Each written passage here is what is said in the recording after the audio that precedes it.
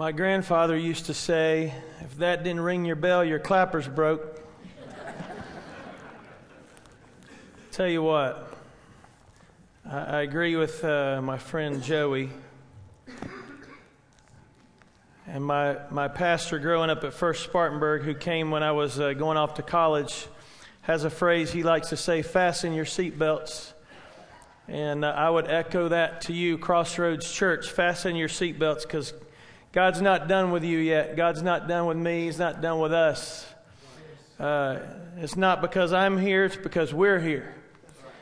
At this point in history, I believe He wants to do some things in our church family. It may be just for me. If I could be so selfish, it might be to teach me something, that you teach me something. Maybe that's why we're together. I don't know what He's got in store, but I'm ready, willing, and excited. And can't wait to see what He's going to do in our lives together. If you have your Bible, I want you to turn to Genesis 12. I'm not going to apologize, but I want to let you know this up front. We're going to look at a lot of Scripture this morning, so prepare yourself. It won't be on the screen because we're going to be looking at Genesis 12, 13, 14, 15, 16, 17. We're going to get out on time. I saw some of you already going, oh my goodness, oh my goodness. We're going to give you the fast forward version of the life of Abraham today in just a minute. But man, thank you, brother. On the piano this morning, Linda, wow. Nathan, what talent we have in our congregation. Joey is right. I want to see more of you. Maybe not all of you. If you come to the comedy variety show, I want to throw in the word comedy to the variety show tonight. You'll know what I'm talking about.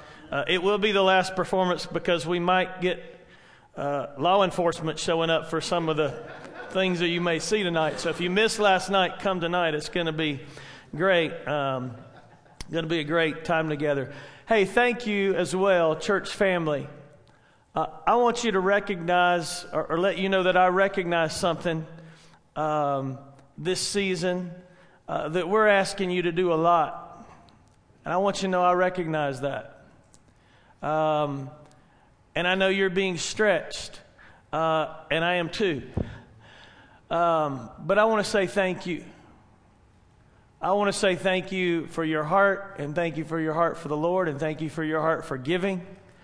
A few weeks ago, just to retrace the steps, if you've missed them, in passing, I was praying about our friend in Malawi, Africa. I'm praying that we're going to take a group from this church in 2020 to Malawi, Africa.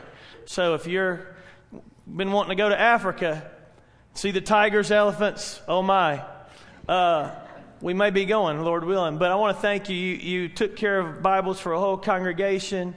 You've taken care of Operation Christmas Child, tons of boxes. You've taken care of gift cards for people in our community. You've taken care of children in our community. Last Sunday morning, my friend Mike Williams was here, our missionary in the Dominican. This church family, you guys gave over $4,000 to Mike Williams last Sunday. Wow.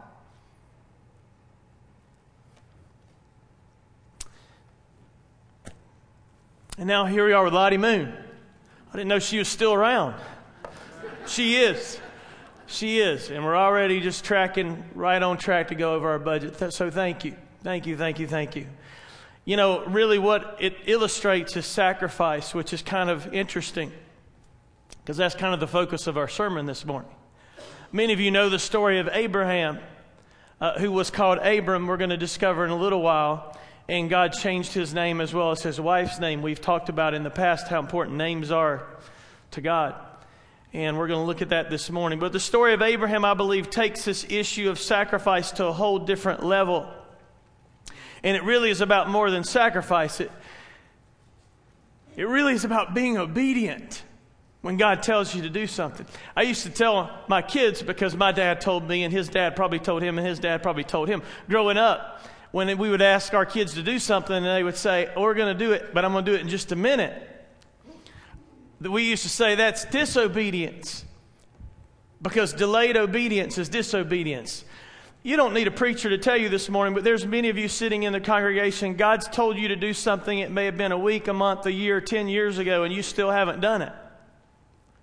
What are you waiting for? Delayed obedience is disobedience. And we come to this story and we learn about Abraham, who gave in an obedient way and followed through in an obedient way that many of us, most of us in this congregation would say it took some crazy faith to do what he did. But I think we need to look at the whole story before we get to the part that most of us would talk about when we talk about Abraham, which is his son Isaac. And we're going to get there in just a minute. But if you've got your Bible, look at Genesis, if you would, chapter 12. We're going to read verses 1 through 4. Then we're going to jump around to chapter 15 in just a minute. But to start the story, the Lord says to Abraham in chapter 12, he actually gives him a promise. He says, "Go forth from your country and from your relatives and from your father's house to a land I will show you, and I will make you a great nation. And I will bless you, and I will make your name great, and so shall you be a blessing. And I will bless those who bless you, and the one who curses you I will curse, and in you all the families of the earth shall be blessed." Wow, what a promise. What a promise. Especially, I like that part where he says, "And I will bless you, and all the people that bless you I will bless, and all the people that curse you I will curse." Well, I'd like to have that power in 2019, wouldn't you?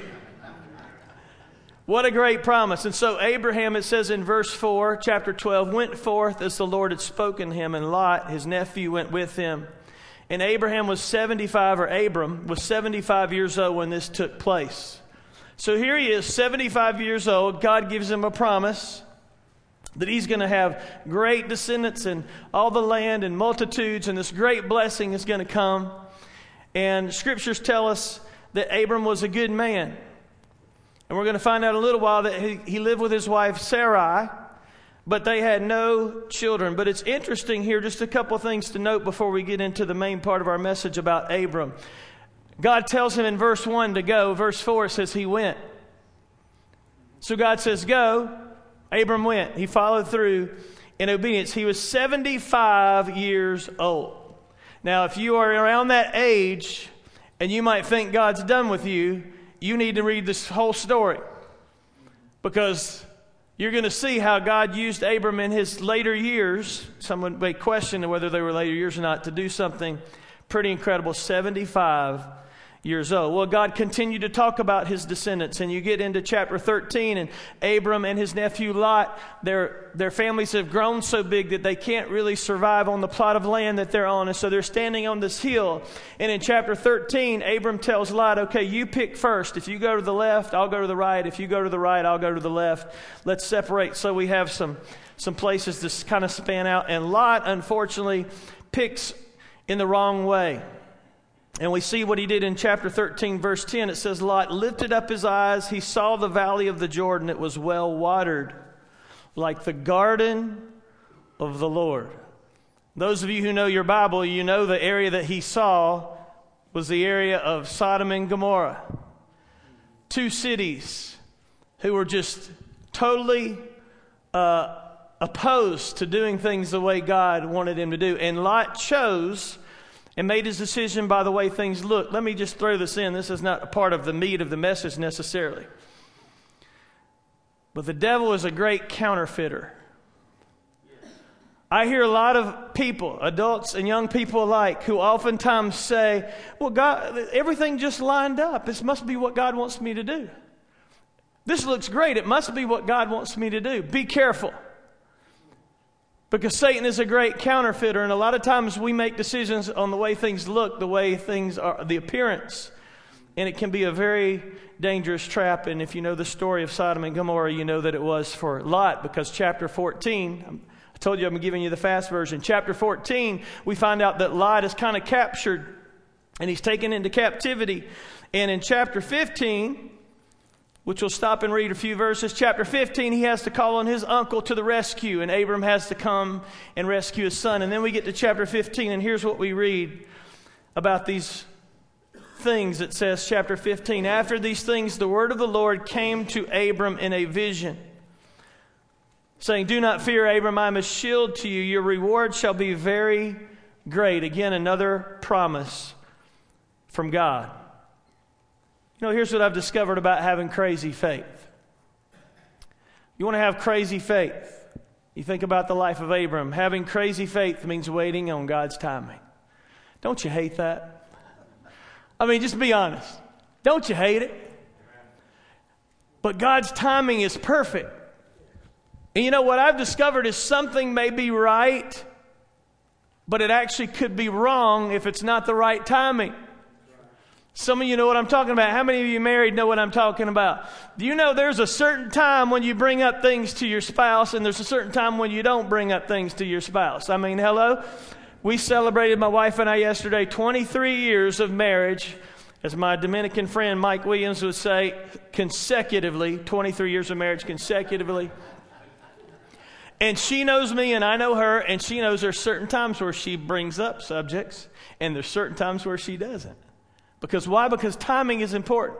And timing is important when it comes to God working out His plan in your life and His plan in my life. Perhaps our belief in God and in His timing could be the fuel that actually brings things to pass. Have you ever thought about it? So what happens with Abram?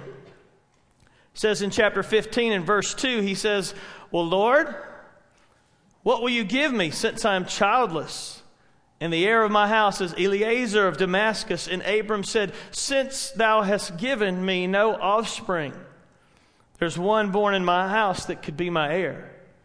And behold, the word of the Lord came to him, saying, "This man is not going to be your heir, but the one whom shall come forth from your own body, he will be your heir." Think about this. Here Abram is. He's been promised. By the way, he's now 85. From chapter 12 to this chapter, 10 years have passed. He's now 85. God ever told you something and you've had to wait on it for a while? You had to wait a year, 2 years, 5, 7 years, 10 years. So when doubt and discouragement can come in, because you start to wonder, okay, is God going to do what He says? And so Abram in these verses, I don't think he's communicating to God in a disrespectful way. Sometimes the text doesn't really translate it well. If you read the commentaries and some of the backstory and the language on what he's saying, he's basically saying, God, I know that you have promised I'm going to have kids. So Sarah hasn't had any kids yet. So maybe what you're suggesting is that this servant in my home, maybe we adopt him and we let him be the heir. And maybe he's going to have kids, and that's going to how my descendants are going to be great. And so Abram tells God in verse 3, you really haven't kept your promise. You ever challenged God that way? God, now you promised this. You haven't kept your promise. That's pretty bold. Some people would say that's disrespectful. But again, you know the story of Abram, and you know in the earlier chapters about his faith, he's saying that in a way to say, God, I know that you're going to bring this to pass. And maybe this is one of the ways you are, because we don't have any children yet. Kind of an interesting level of faith there. And then if you read on to verse 6, we know that Abram was living out this in faith, because it says in verse 6 of chapter 15, he believed in the Lord, and the Lord reckoned it to him as righteousness. And then in verse 18, here's what the Lord says. On that day, the Lord made a covenant with Abram, saying, to your descendants I've given this land, from the river of Egypt as far as the great river, the river Euphrates. And so once again, he makes that promise and reminds Abram of the promise that he's made. Very interesting. He's reminding Abram of something important, not only the timing, but having crazy faith means waiting on God's plan. Waiting on God's plan. I don't know about you, but there's been times in my life where waiting on God's plan has been very difficult. As a matter of fact, I think one of the hardest things to do as a believer is to wait. I don't know if you've ever gotten that advice before. I know as a young person trying to figure out who I was going to marry, she thought I should have sped it up a little bit, but I was processing. Or maybe what I was going to do was a vocation or a career, and I would want to step out and do things. And the best advice I ever got from one of my mentors was, wait. Wait. It's hard to do for this kind of personality, is to wait. But there's nothing wrong. As a matter of fact, it could be God's plan A, and really exemplify that kind of crazy faith you need to have when you're willing to wait. But what do we discover in the story? Well, let's keep reading chapter 16. By the way, don't forget, he's still 85. 10 years have passed, and his wife gets a little impatient. Chapter 16, here's what we read. Now Sarai, Abram's wife, she had borne him no children, and she had an Egyptian maid whose name was Hagar. And so Sarai said to Abram, "Now behold, the Lord has prevented me from bearing children, so please go into my maid. Perhaps I shall obtain children through her." And Abram listened to the voice of Sarai. Which tells me something else about crazy faith in our world in which we live. Crazy faith has to avoid listening to those that have a suggested shortcut for you to take. Men and women, I'm excited, young people, I'm excited about where God has our church and where we're headed in the future. I can't wait. And maybe for some of you, you've been faithful and you've been here and you've been giving and you've been here for so long and you've been waiting on wherever it is that you think this great place is, which I think we're in a great place now. But this greater place that God wants to take us, and maybe you're kind of wondering, what in the world? I've been waiting. But you know what I've discovered in my life? Everything that's great is worth waiting on. And everything that's great is greater when you don't take any shortcuts to get there. I remember after I got married, finishing my master's degree. I know our friend Tyler's finishing his degree. Man, it's challenging, especially after you're married doing that, especially after you've got kids. And I remember just the sacrifice and the studying. And I was thinking, can't there be a shortcut? I mean, I'll be honest. I'm like, I've been doing ministry at that point 20 years. Can I find a school that would just give me an honorary certificate and be done? But you know what? Looking back now and getting that piece of paper, I'm thankful there were no shortcuts, because it made me appreciate arriving at that point. And there are a lot of shortcuts that people try to take in life. There are shortcuts some of us try to take when it comes to growing spiritually. I wish there was a shortcut. There's not a shortcut. It's being in the Word. It's prayer. It's fellowship. It's community with brothers and sisters in Christ. There is no shortcut. I know in our fast-paced world, in our fast food, instantaneous world, I went about 5 places the other day and I never got out of my car. I went through the bank, I dropped off dry cleaning, I swung through and got something to drink at a drive-thru, and I never left my car. And I think sometimes we think in our world in which we live, that's the way Christianity works. No, it doesn't. There's no shortcuts. And here we have this situation where Sarai comes to Abram and says, hey, basically, here's a shortcut. If God has not provided, maybe here is a way to help God out. God doesn't need our help. He chooses to use us, which is an awesome thing, but He doesn't need our help. He wants to use us. We are God's plan A. The people of God are His plan A. But He can do it. And so Sarah suggests this alternative to Abram, and you know the story, maybe and maybe not. Hagar becomes pregnant. He goes in, he sleeps with her. She becomes pregnant, and then trouble ensues. And that's what kind of goes through the rest of that chapter, chapter 16.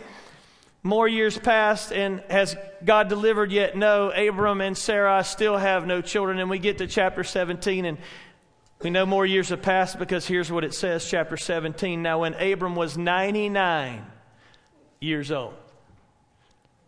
75, God makes this promise. Now he's 99. I don't know about you, but I'm kind of going, hello, God, have you forgotten me? Have you forgotten my address? Have you forgotten this conversation that we had? Some of you are looking at me like you're holier than thou, like you've never had this conversation with God. I know you have, because I have. There's been many times in my prayer time with God driving down the road, and sometimes my choice of words have not been pleasant. I'll just confess. God, what in the world? You said you were going to do this. I stepped out on faith to do this. I'm going to look like an idiot in front of these people. Blah, blah, blah, blah, blah. And I think God's just going, in my timing and in my plan. No shortcuts. And so we get to chapter 17, and Abram is 99 years old, and the Lord appears to him again, maybe to remind him and to give him a little encouragement. He says, I am God Almighty. Walk before me and be blameless.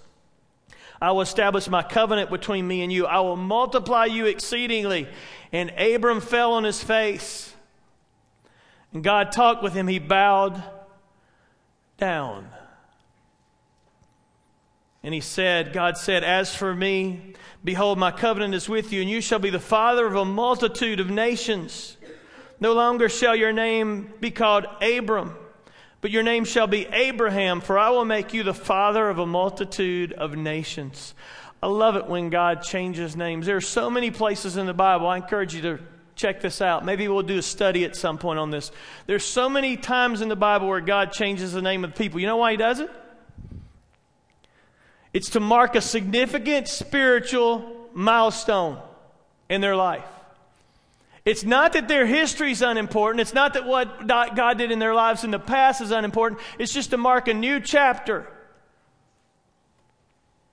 It's just like Crossroads. It's not that our history is insignificant. It's not that what God has done in the past is insignificant. 2020 is a new year. It's a new chapter. To have new vision for what God wants us to do. And so here Abram is. He's 99 years old. God reiterates this promise. And even in chapter 17, verse 15, just to make sure that husband and wife understand the significance of the event, He said, not only am I changing your name, but we're going to change your wife's name from Sarai to Sarah.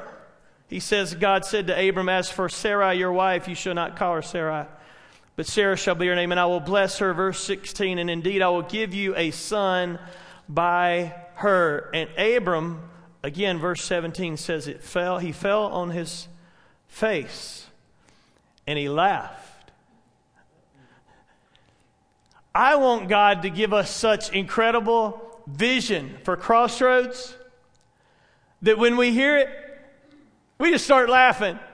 Sort of like, that's crazy. That's not going to happen. There's no way that's going to happen, God. See, I'm losing my voice. Can you tell? I can't even laugh without sounding like I'm squealing. I want us to laugh at how awesome we think, wow, only God could do that. And so Abram falls on his face and says, will a child be born to a man 100 years old? Because if she got pregnant when he was 99, you know how that works. 9 months later, he'd be turning 100 years old and be a father. And will Sarah, who is 99 years old, bear a child? And Abram again tries to maybe suggest maybe a shortcut. What about Ishmael? He was born of Hagar, and God said, no, Sarah, your wife, I'm telling you, verse 19, she will bear you a son, and you shall call his name Isaac. What an incredible promise. Then we get to chapter 18. We start to hear about the destruction of Sodom and Gomorrah, but we're going to jump to verse 9. And what happens is Abram has a vision. And after the vision, these men approach. And as these men approach, somehow they're aware of what's happening in Abraham and Sarah's life. And they come up in verse 9 of chapter 18. They say to him, where is Sarah, your wife? And he said, well, she is in the tent. And the men said, I will surely return to you at this time next year, and behold, Sarah, your wife, will have a son. And Sarah was listening at the tent door, which was behind him. And Abraham and Sarah were old, advanced in age. She was past childbearing. And Sarah laughed to herself, saying, after I have become old, shall I have pleasure, my Lord, in being old also? And the Lord said to Abraham, why did Sarah laugh, saying, shall I indeed bear a child when I am so old?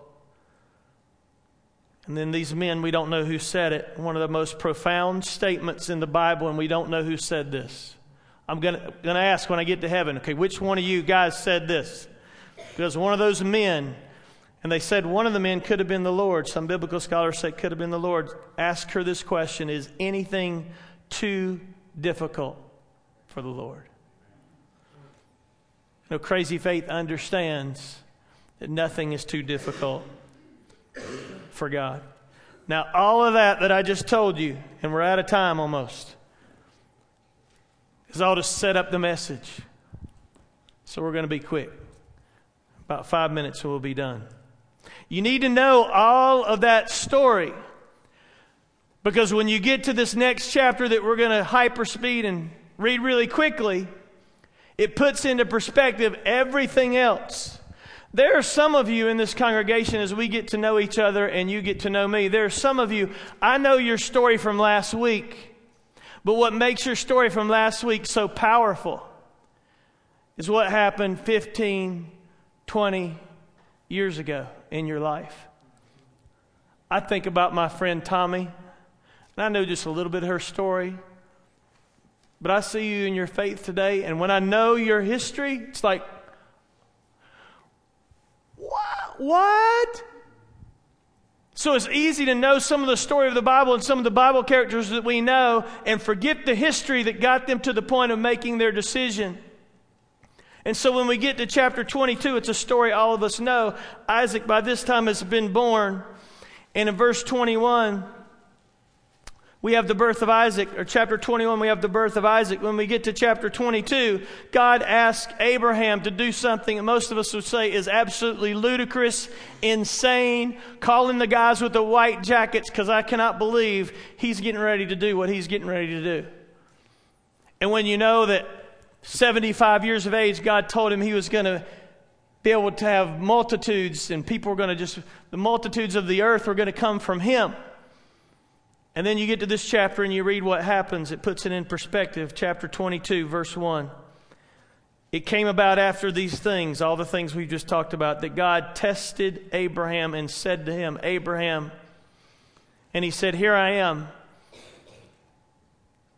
And he said, now take your son, your only son, whom you love, Isaac, and go to the land of Moriah and offer him there as a burnt offering on one of the mountains of which I tell you. So Abraham rose up early in the morning, saddled his donkey, took 2 of his young men with him, and Isaac his son. He split wood for the burnt offering and arose and went to the place of which God had told him. And on the 3rd day, Abraham raised his eyes and saw the place from a distance. And Abraham said to the young men, stay here with this donkey, and I and the lad will go yonder, and we will worship and return to you. Interesting choice of words. And Abraham took the wood of the burnt offering and he laid it on his son Isaac, and he took in his hand the knife and the fire, and the 2 of them walked on together. And Isaac spoke to Abraham his father, and he said, my father. He said, here I am, my son. And he said, behold the fire and the wood, but where is the lamb for the burnt offering? And Abraham said, God will provide for himself the lamb for the burnt offering, my son. So the 2 of them walked on together, and they came to the place which God had told them. And Abraham built the altar there and arranged the wood and bound his son Isaac and laid him on the altar on top of the wood. And Abraham stretched out his knife and out his hand and took the knife to slay his son. Can you visually see this? I don't know if you can visually just put yourself in this story or not. When Will, my son, was 3 years old, I think he was 3 years old. He was at daycare at the time. Lynette and I were, hand to mouth every week trying to make it financially. He was at daycare. We get a phone call. I can't remember where she was. She called me. I go over to the daycare. He's fallen off of one of the swings or something, and he has this gash right on his eyebrow, all the way down to the bone.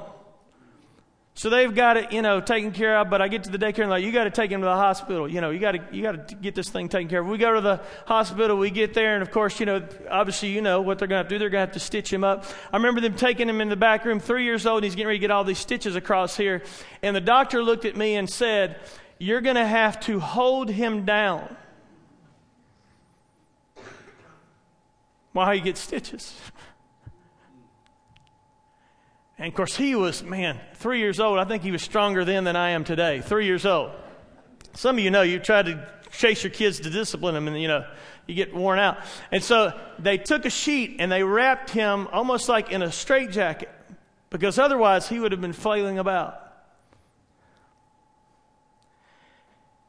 And I remember the doctor looking at me and telling me, "You're going to have to lay across him while we put these stitches in." Of course, they did the injections and all that, anesthesia and all that, but still, he was flailing about. Wow. And I remember laying across him and hearing him say, "Daddy, make them stop. Make them stop." We read this story sometimes and we take all the emotion out of it. Like Abraham's on this jolly Sunday afternoon stroll and he's taking his son up knowing he's going to be killed. Hello, that's not the way this story happened. He's taking the child that God promised back in Genesis chapter 12 when he was 75 years old, and now he's 100, and God has asked him to sacrifice this son. That is crazy. I don't know if it's crazy faith, We'll find out it is, but it's definitely crazy. I don't know about you, but I'd have a ton of questions. God, why did you give me this son after 25 plus years of promising this? My wife thought I was crazy. She's laughing at me. She's laughing at you. I finally have this son. Here I am walking, and now you're telling me to sacrifice my son? It's important that we know the whole concept of this story, because when you do, it puts a different light on what he asked him to do. And so here Abraham is in chapter 22, verse 10. He stretched out his hand. He took the knife to slay his son. Then I love this next verse, 11 says, but the angel of the Lord called to him from heaven and said, Abraham, Abraham. And he said, here I am. And the angel said in verse 12, do not stretch out your hand against this lad and do nothing to him, for now I know that you fear God, since you have not withheld your son, your only son, from me. And Abraham raised his eyes and he looked, and behold, behind him a ram was caught in the thicket by the thorns. And Abraham went and he took the ram and he offered him up for burnt offering in the place of his son. And Abraham called the name of that place, the Lord will provide. As it is said to this day, in the mountain of the Lord it will be provided.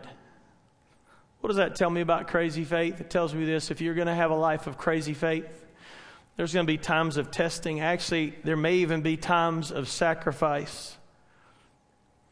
Times that you thought, wow, God is going to ask me to do this. Maybe it's a dream that you've had that God promised sometime in the past, and it's finally come to fulfillment in your life, and then God goes, but I want that.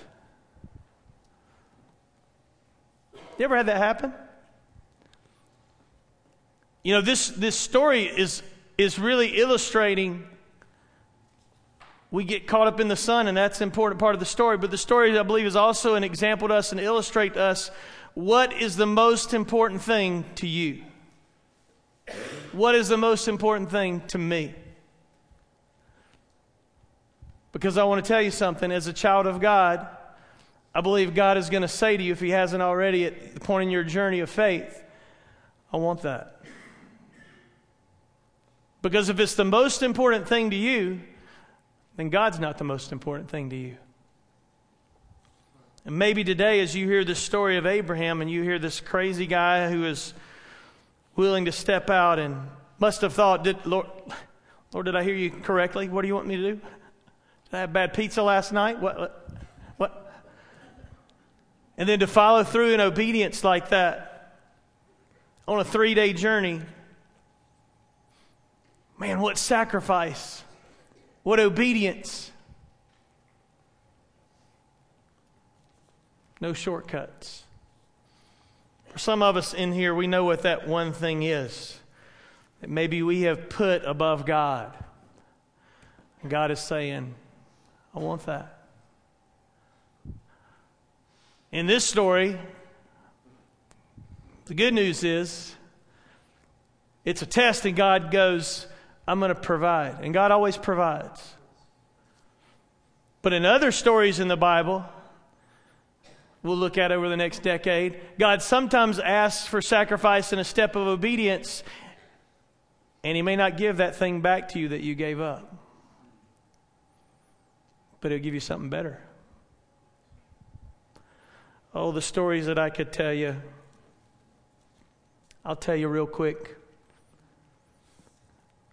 One of my best friends in the world was on ministry staff with me for many years. And they found out they were expecting, this story is in the Crazy Faith book, if you got it. They found out they were expecting, right around the time Lynette and I found out we were expecting. And a few months into the pregnancy, they found out that the baby was probably not going to live. There was going to be some deformity or something, but the baby was not going to live. And so the doctors started to suggest to them some shortcuts. Well, you can just come in and we'll have the procedure if that's what's going to happen, and terminate the pregnancy and move on. And these friends of mine, they were in their mid-20s, I guess at the time, said, no, that's not an option. We are going to trust God. And they continue that journey. And she got visibly pregnant, 4 or 5 months pregnant, and she would be pushing the grocery cart through, and strangers would come up and pat her on the belly and go, congratulations, you're having a baby. And in her mind, she knew what the doctors had already told her. And consecutively, as they continued to visit the doctors, the reports got no better. The baby, if it survives pregnancy, probably not live because of this and this and this. Fast forward, their baby was born on 9/11. I remember standing in the waiting room, watching that plane go into the tower on the TV monitor, and then moments later,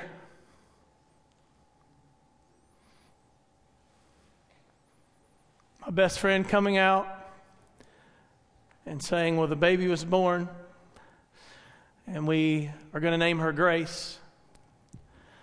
And she lived for a couple hours, and they had baby dedication with our pastor there at the time. And then she left to go be with Jesus. And you hear those stories of crazy faith, and you go, God, what happened? Well, what happened was doctors and nurses who watched their journey and watched them say yes to Jesus through all that started going, wow, I want that kind of crazy faith. I want that kind of crazy faith. Because it's easy to have faith when everything goes your way and goes my way. But when God challenges us to sacrifice and step out of obedience where it just goes His way, oh God, now that's a game changer now. Oh, you changed the deal. No, that was always the deal. We think in North American Christianity that we get to play deals with God. No, God's in charge. God's in charge. Whatever gifts He lets us have are simply that, gifts. Every good and perfect gift comes from the Father of lights, James tells us. So I don't know what you're wrestling with today. I love this time of year. I want to tell you, if you're visiting here today and you're not a child of God, we read the story of sacrifice from Abraham and what he did with his son. The Bible tells us his only son, the son whom he loved. There's another father that did something with his only son, the son whom he loved. And it ended in sacrifice. No angel jumped in and took him off the cross. It ended in sacrifice because of his obedience. And because of his obedience, we don't have to sacrifice that way ever again. That's right. We claim the blood of Jesus. And today, if you find yourself here in that place and you're going, wow, I couldn't sacrifice my son, guess what? You don't have to. God already did. That's right. And it's crazy. And I got to confess to you, sometimes I can't wrap my head around it. I just accept it and go, praise God that He gave His ultimate gift. And the good news is He didn't stay dead. That's right. He's coming back. Yes. Would you pray with me this morning? As you pray right there in your seat, I don't know how God's spoken to you this morning. I don't know what sacrifice He might be asking you to make. I don't know what He may be calling you to do, but I've just got a couple questions for you to think about as we dismiss this morning. Here's the first one. Are you willing? Are you willing to sacrifice? What are you willing to sacrifice? Is there anything in your life where you've told God, okay, God, everything but this is off limits? Because I'll just tell you, personal experience, usually that thing that I tell God is off limits, that's the thing He's coming after. Because He wants to know if I truly depend fully on Him. Father, I pray this morning, Lord, I don't know what you want to do in the hearts of these friends today, but I do pray, Lord, that you would have your way. And not only in their heart, but in mine today. I confess to you, Lord, where I have failed you. And Lord, sometimes I'm just like, I wish I could sacrifice more for you. And then I hear that still small voice saying, I've already done it. I've already done it. I just want you to be obedient. So I pray if there's any area of any life of any person in this room where we just need to be obedient, that we would do that this morning. While you're praying, Joey's going to lead us in our invitation hymn this morning. And I want to let you know, as every service that we have here at Crossroads, this altar up front is open. If you need to come pray, you do that. If you need to grab a family member's hand and come do that. If you need to confess to God, here's this one thing in my life I need to let go of, you can do that. I'll be down here this morning. I'm going to ask my friend Heath to join me in just a minute. We'd love to pray with you if you need to do that this morning. Would you stand and let's sing this song together? And we will have our invitation hymn. Let's stand together.